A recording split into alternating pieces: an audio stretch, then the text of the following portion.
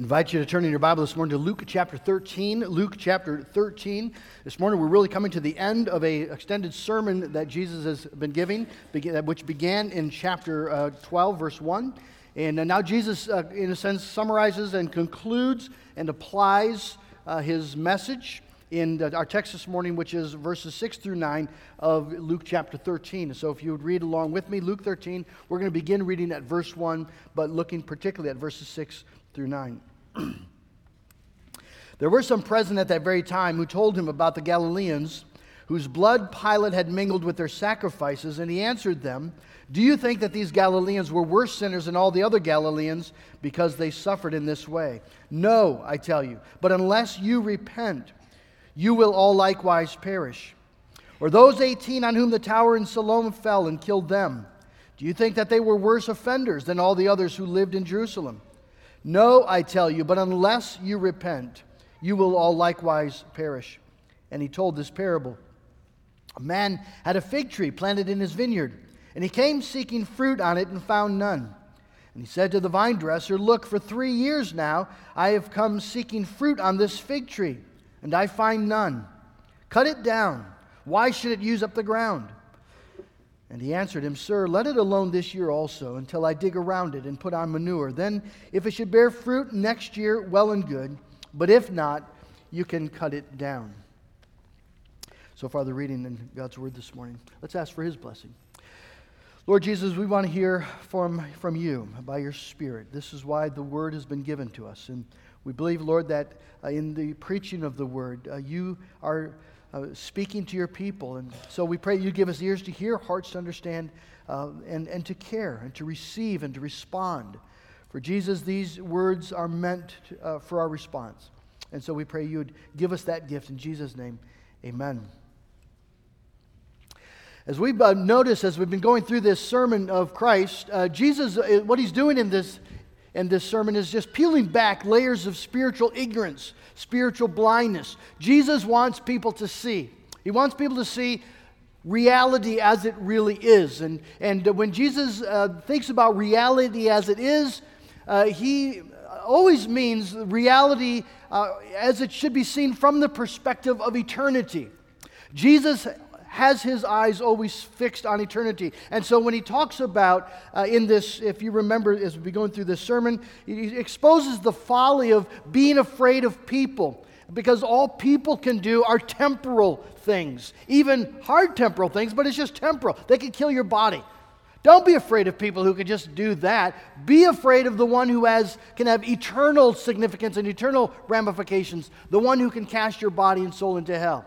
He exposes the foolishness of living for temporary things in The Rich Fool. Here's a man who had it good. He had life the way everyone wants to have life. And yet Jesus says to him as he's planning to build bigger barns so he can increase his enjoyment of temporary fleeting things, "You fool, this night your soul is required of you." You see, the man is not living like a fool if this life is all there is. But in light of eternity, the folly is it's mind-boggling. And Jesus, as he walks through Israel, he just notices this blindness to long-term reality, this blindness to eternal things, this blindness to the judgment of God, and the fact that every person actually does have a soul and is going to live body and soul either in the blessedness of being in the presence of Jesus Christ and living in the glory of God forever and ever, or the unspeakable horror of living without God in torment forever and ever. That's reality. And Jesus this morning wants the audience that he's speaking to and the audience that he's speaking to today to hear that, to see that. Now this parable that Jesus tells is sort of the application, in a sense, of a truth that we noticed last week when these tragedies took place. These Galileans went to offer their sacrifices at the temple, and Pilate's soldiers had seized them and killed them, so their blood mingled with the sacrifices. It was an awful tragedy. And a tower had fallen over in Jerusalem and killed 18 people. And Jesus, someone raised this to just sort of point out the fleeting nature of life, which is very true, but Jesus uses it to point out the fact that people assume that because they're alive, because they're well, they're not in any danger before God. And Jesus says you're in a great deal of danger before God if you do not repent. If you don't repent. There's no safety from divine judgment without repentance. And then he tells this story just to emphasize that point. But in this story, as Jesus wraps up the sermon, we see not only these threats, these warnings, but we see the wonderful kindness and patience and grace and goodness of God. And that's what I hope we see this morning as we look through the story. It's a very simple story, and so it's not difficult then to outline. We'll just take it a step at a time. First of all, Jesus speaks of a man who had a fig tree planted in his vineyard. Everyone listening to Jesus would immediately be able to identify with this picture. It's an agricultural society. Many of these folks would have their own fig tree. A fig tree was a prized possession for a family because of all that it could provide. They grew to about 25 feet tall, maybe 20 feet in circumference. They were wonderful for shade. If you remember, Jesus says to Nathanael, I saw you sitting under the fig tree. They were places where people would gather around and converse in the heat of the day. But what they were really well known for and prized for was their fruit. A fig tree was able to produce fruit almost the entire year. It would have 3 crops, sort of if you're familiar with cutting hay. You get your first cutting, your second cutting, and sometimes, if you're lucky, you get a third cutting. Well, the fig trees would have their first bloom in June, then again in August, and then later in the fall again. Not as full, but they could have fruit for 9 months out of the year. And people loved the fruit. And so a fig tree was a prized possession for a farmer. Well, this man had one, and he put it in his vineyard. He put it in a place where the soil was good, a place where it would be very well cared for, very well protected. And he expected fruit. In fact, there was a Proverbs 27:18. It says, he who tends a fig tree will eat its fruit, and he who honors his master will receive honor. A fig tree was sort of a symbol of, if you take care of it, it will return results. It will provide benefits. If he who tends the tree will eat the fruit of the tree. And so a great deal of care was taken for these fig trees. They would water them faithfully and fertilize them and protect them with fences, whatever it was needed, because a fig tree was a delight. But this fig tree had a significant failure. The farmer planted this tree, cared for it, went to look for fruit on it, but he did not find any. Why did the farmer plant the tree? What was he looking for from the tree? What was he hoping for from the tree? Well, the answer is clear that he was looking for fruit. The shade was nice, but it's not really what it was for. What the farmer really desired was fruit. Now, one of the things it's helpful to understand is that when you planted a fig tree, it took 4 years for that tree to mature so that it could start bearing fruit. So for 4 years, this man had been year after year, week after week, bringing water, right? Just year after year, he's taking care of this tree for 4 years. And now on the 5th year, he goes and he looks for fruit. And boys and girls, just think about how eagerly he would do that. I know it's hard to be patient for things, isn't it? Maybe you just remember Christmas and how hard it was to wait to open your presents. Or maybe you got a birthday coming up and you can't wait till it gets here. Well, this man had been waiting for 4 years. And so he eagerly goes now to this fig tree because the fruit could be difficult to see. The leaves were large and the fruit is somewhat small. And so he goes expecting to find fruit, and he looks and he's digging through the leaves, and there's nothing there. There's no fruit. How disappointing that would be. And yet, apparently the farmer had comforted himself that maybe this tree was just a late bloomer. He'll give it another year. So for another year, he cares for the tree and waters it and fertilizes it. And on the 6th year, he goes back and exactly the same thing happens. No fruit. And so for another year, he takes care of this tree. And on the seventh year, and that's where we find ourselves in the story, he comes back in the seventh year, and once again, there is no fruit on the tree. For 3 years, I have been coming to look for fruit on this fig tree and haven't found any. Now, those who were listening to him would be able to identify that this is a parable, and Jesus isn't just talking about agriculture. He's talking about Israel. If they knew their Bibles, they would know the story that Isaiah tells of a farmer who planted a vineyard. Isaiah chapter 5. I will sing for the one I love a song about his vineyard. My loved one had a vineyard on a fertile hillside. He dug it up and cleared it of stones and planted it with the choicest vines.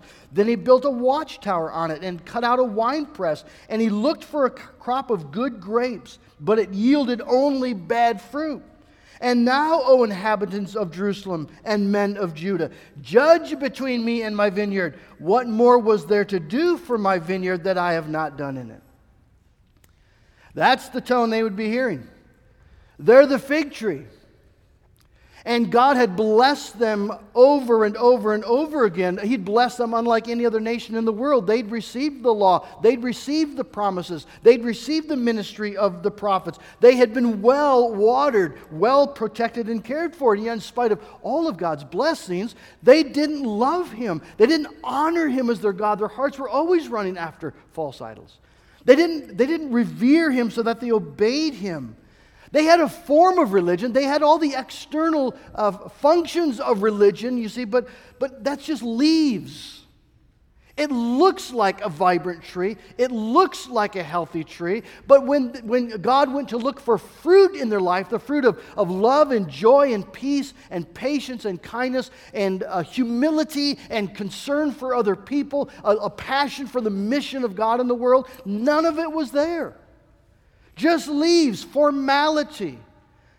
These people worship me with their mouths, but their hearts are far from me. And so what they became was just a religious people, proud, moral, self-righteous, religious people. So that Jesus says, not only are they failing to honor God with their fruit, they are in fact being an obstacle to the honor and glory of God, because the Gentiles blaspheme the name of God because of you. What a horrible thing to be said of God's people. So God's the farmer, and the Jews are the fig tree, and all the blessings that God has given to them year after year after year, and yet there is no fruit. And so the judgment then is very clear.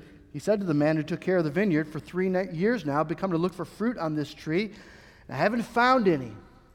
Cut it down. Why should it use up the soil? The judgment is severe. Cut it down. Drag it away.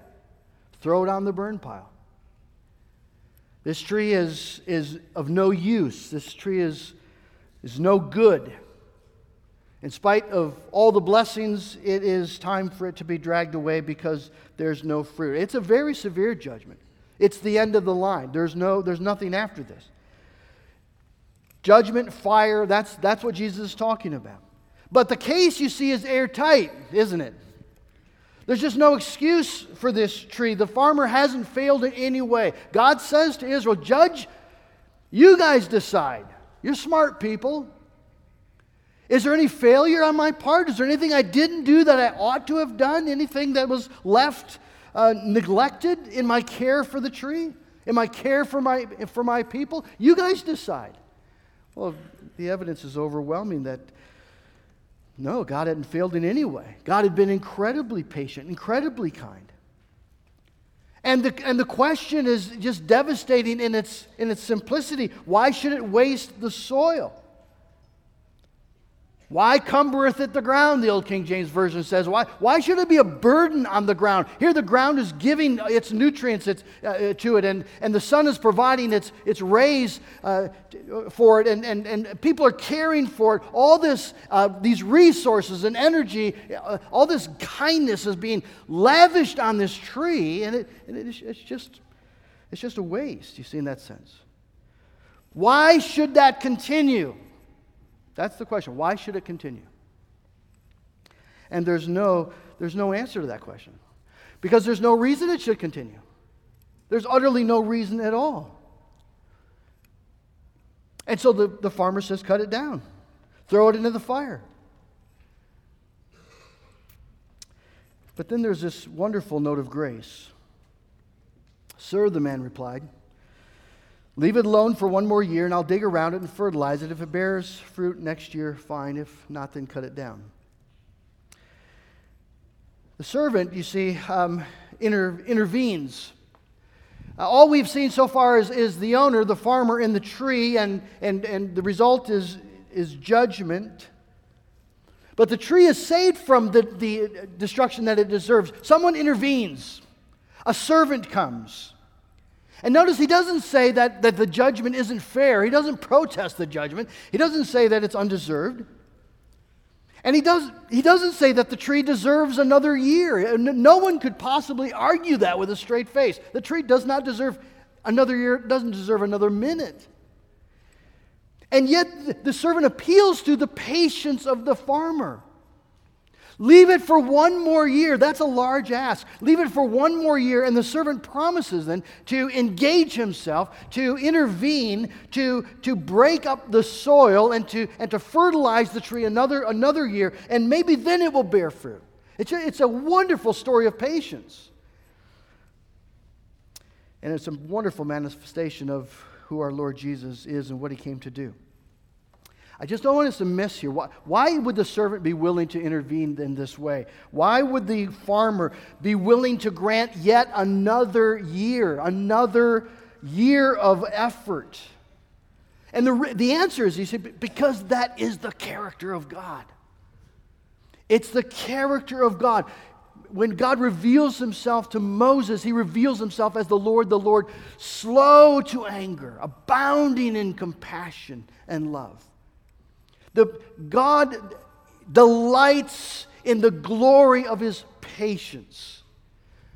We tend to think of God as a threatening God, but we so easily miss the patience of God. How year after year after year after year, he blesses people.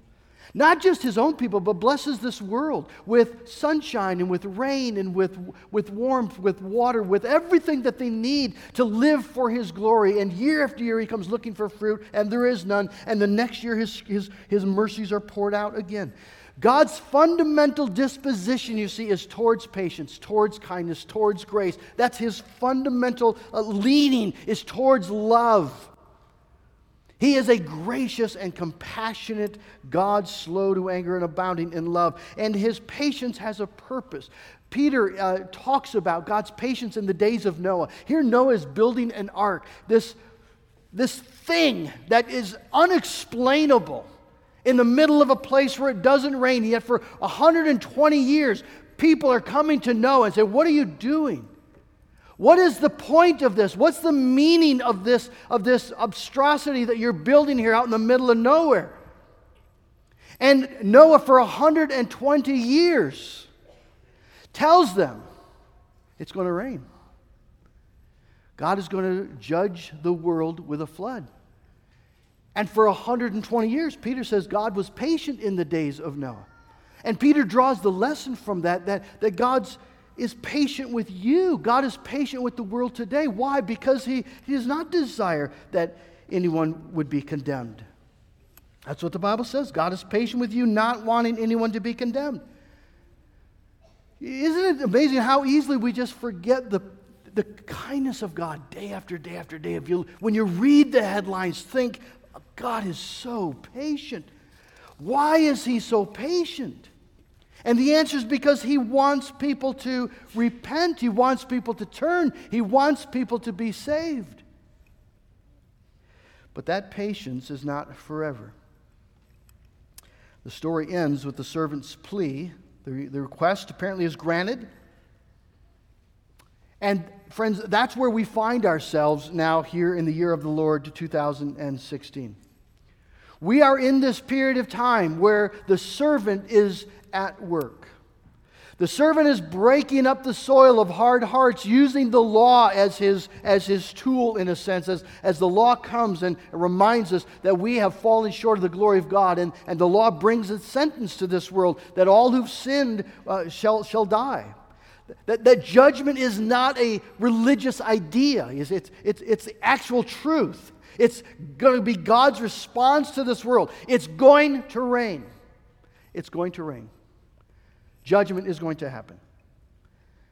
And so there's a great urgency, you see, to this time, but it's not just an urgency because of the nature of the lateness of the time. I think we need to understand that in His patience, there is also a holy, righteous frustration. And I don't mean frustration in the sense that God's purposes aren't... We get frustrated when our plans don't work out. God's plans always work out. But in this story, do you sense the farmer's anguish, his grief? What more could I have done for you? What was lacking in my care for you? What is it that I haven't done? What is the reason for the fruitfulness? How have I failed? I think we need to sense God's holy grief when He looks at this world and when He looks at the church so often. People who profess to be Christians. What Jesus wants people to see in this short little parable is that God's patience is for a purpose. It's for the purpose of repentance. The ministry of the servant is for a purpose, the purpose of fruitfulness. It's not time for time's sake. It's not patience simply for patience' sake. In fact, what Paul says in Romans chapter 2, verse 4 is that the kindness of God is to lead us to repentance. The patience of God is to lead us to repentance. And then Peter goes on in the next verse and says, but because you refuse to repent, you are storing up for yourself. You are heaping up for yourself the wrath of God. You see, it cuts both ways. The patience of God is an amazing gift, but the patience of God is not to be taken for granted, because the patience of God will be part of the condemnation that you and I receive if we do not repent. Because we'll stand there in front of God and He'll say, is there anything more I could have done? And we'll have to say, there's absolutely not a single thing more you could have done. And that, in fact, the patience and the kindness was just used to continue in the rebellion, you see, unless we repent. Jesus is trying, He's doing all, as He speaks, He is ministering the necessity of repentance. There must be fruit. Must be fruit. We've got to apply that to our lives. Do you realize that we are the most blessed people in the world? Many of you grew up in the rich soil of God's covenant. You were born in a covenant home. You had parents who loved Jesus and who spoke the gospel to you. You went to church Sunday after Sunday and you heard the truth of the Word of God and the way of salvation. And all your life long, God has protected you and He's provided for you. You've not lacked anything. You're among the very most blessed people in the entire world. And the farmer comes into our lives. The God comes into our lives, and He's looking for fruit. You see, we might have the leaves, the appearance of religion. We might look like the right thing, but what God does is He comes looking for fruit. The fruit of love for God, actual love for God. The fruit of repentance. The fruit of humility, the fruit of grief over sin and increasing gratitude for His gifts, the fruit of a desire to be made more like Christ and a desire to be engaged in His mission. Those are fruits that God is looking for. And if those fruits are not there, you see, then there will be judgment, no matter how leafy and green you might appear to be. J.C. Ryle just stunned me when I was reading his book on holiness, and I don't remember which chapter it was, but he's preaching, I believe it was on Remember Lot's Wife. Powerful message. And J.C. Ryle just said, the issue on the day of judgment will be, where's the evidence? Now that strikes us a little odd, because we think, well, on the day of judgment, I should just be able to point to Jesus. And yes, you should. You see, my hope is built on nothing less than Jesus' blood and righteousness. That's my only hope. If I've got to start pointing to the fruit in order to gain the grace and the salvation of God, I'm lost. My hope is built on His righteousness, but Jesus will say, great. Where's the evidence you actually hoped in that. You can sing it, you can say it. Where's the evidence that that actually was your hope? Where's the evidence? Where's the fruit? Friends, you just cannot take this story and make it say anything else. It doesn't say anything else. However, it calls for fruit in the context, you see, of the beauty of the Savior. And that's what I just so love about this little story. Because Jesus wants us to see not only the grace and the kindness and the patience of the Father. Jesus wants us not only to see the necessity of repentance for the tree, but Jesus wants us to see the beautiful ministry of the Savior. We have to see the beautiful ministry of Jesus. Jesus is here speaking to dead people who deserve to be cut down a long time ago. John the Baptist came, and in Luke chapter 3, verse 6, John says, the axe even now is laid at the root of the tree. There's no reason for Israel to still be in existence. And yet Jesus came exactly for, I've been sent for these people. His mission was to this fig tree. And his desire was to see this fig tree repent. Jesus loved the people of Israel. He loved this fruitless tree. When Jesus was on his way to the cross, he wept because of their unbelief. Oh, Jerusalem, oh, Jerusalem. He loves this tree. And Jesus, when he went to the cross, did not go to the cross, you see, for fruitful fig trees. There were none. He went to the cross for fruitless trees, for people who have received the grace and the patience and kindness of God, and yet have used that patience and kindness over and over and over again to serve their own ends, to go their own way, do their own thing, and rebel against the God who's given them the great gifts. That's the story of your life. It's the story of my life. It's the truth. And yet Jesus Christ intercedes, and Jesus brings the truth of God's character and nature and the holy law that reflects it, and he digs up the soil. He seeks to soften that hard heart, break up that hard ground, so the seed of the gospel can go into your heart and your ear and take root and grow, and you are convicted of your sin, your need for Jesus Christ, and you believe and you are saved. That's what he came to do. And we live, brothers and sisters, in this day of grace. We live in a day of a gospel message where Jesus Christ came, the servant interceded, not simply to dig and minister to the seed, but to the tree. But what Jesus did, you see, he took the fruitlessness of our lives and the wrath that we deserved, and he went to the cross and he was cut down. He was cut down. In your place, in my place. So that if we believe in the Lord Jesus Christ, if we confess our sins and we repent of our sin and turn to Jesus Christ, we will be saved. The Bible promises it. And no matter how much the devil might accuse you or your conscience condemn you, we just read in Romans chapter 8, there is now no condemnation for those who are in Christ Jesus. And the way you come into Christ Jesus is by confessing your sin and repenting of going your way and turning and saying, Lord Jesus, you are now the Lord and Master of my life. I believe your promises. I want to follow you. And you're saved, the Bible says. And now, because you see, if that's happened to you, the Spirit has been given to you, and now you see that Spirit is at work to produce fruit. Becoming a Christian isn't just getting your ticket stamped for eternal life. Becoming a Christian is to be made a new person, a new creation, filled with the Holy Spirit, so that you, even you, can start to bear fruit. You can become a different person. I think that's really, really good news. That the gospel is not just that God forgives me. The gospel is that God loves me so much He promises to transform me. And never fully in this life. It'll only happen ultimately when I see Jesus face to face. But the Bible says as we see Jesus in this life, we are being transformed.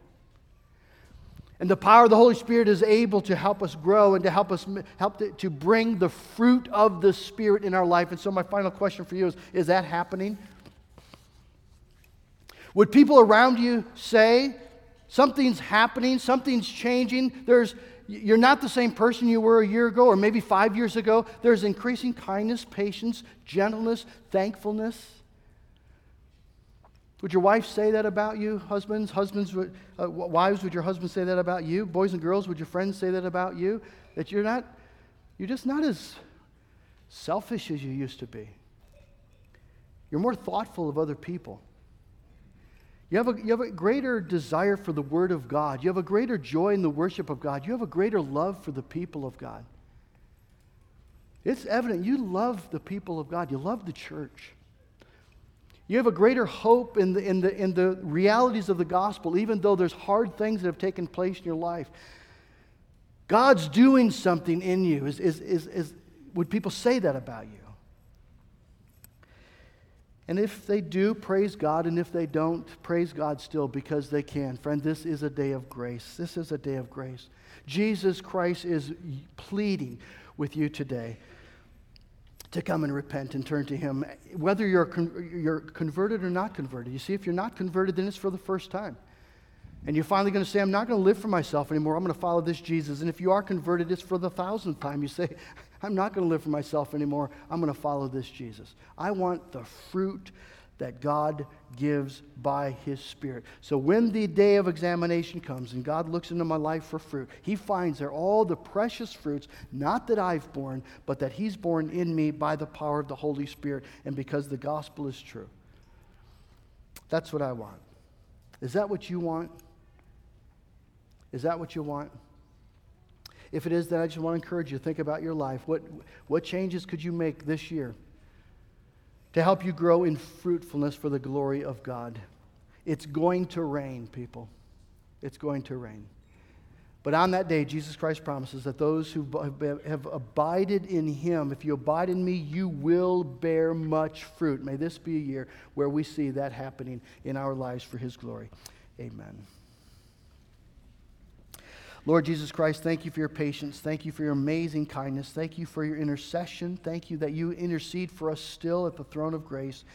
And thank you, Lord Jesus Christ, that in this day of gospel grace and truth and patience, we can grow. Give us a hunger for that. Lord, I pray for any who are not converted this morning, that they see their great need for Christ.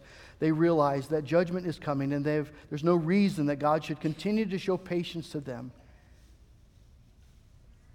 and that you'd give them the grace to repent. Lord, for anyone here this morning who's walking in foolishness, I pray, Lord, that your words, Jesus, would give them the ability to turn to life, turn to obedience and humility and faith and fruit.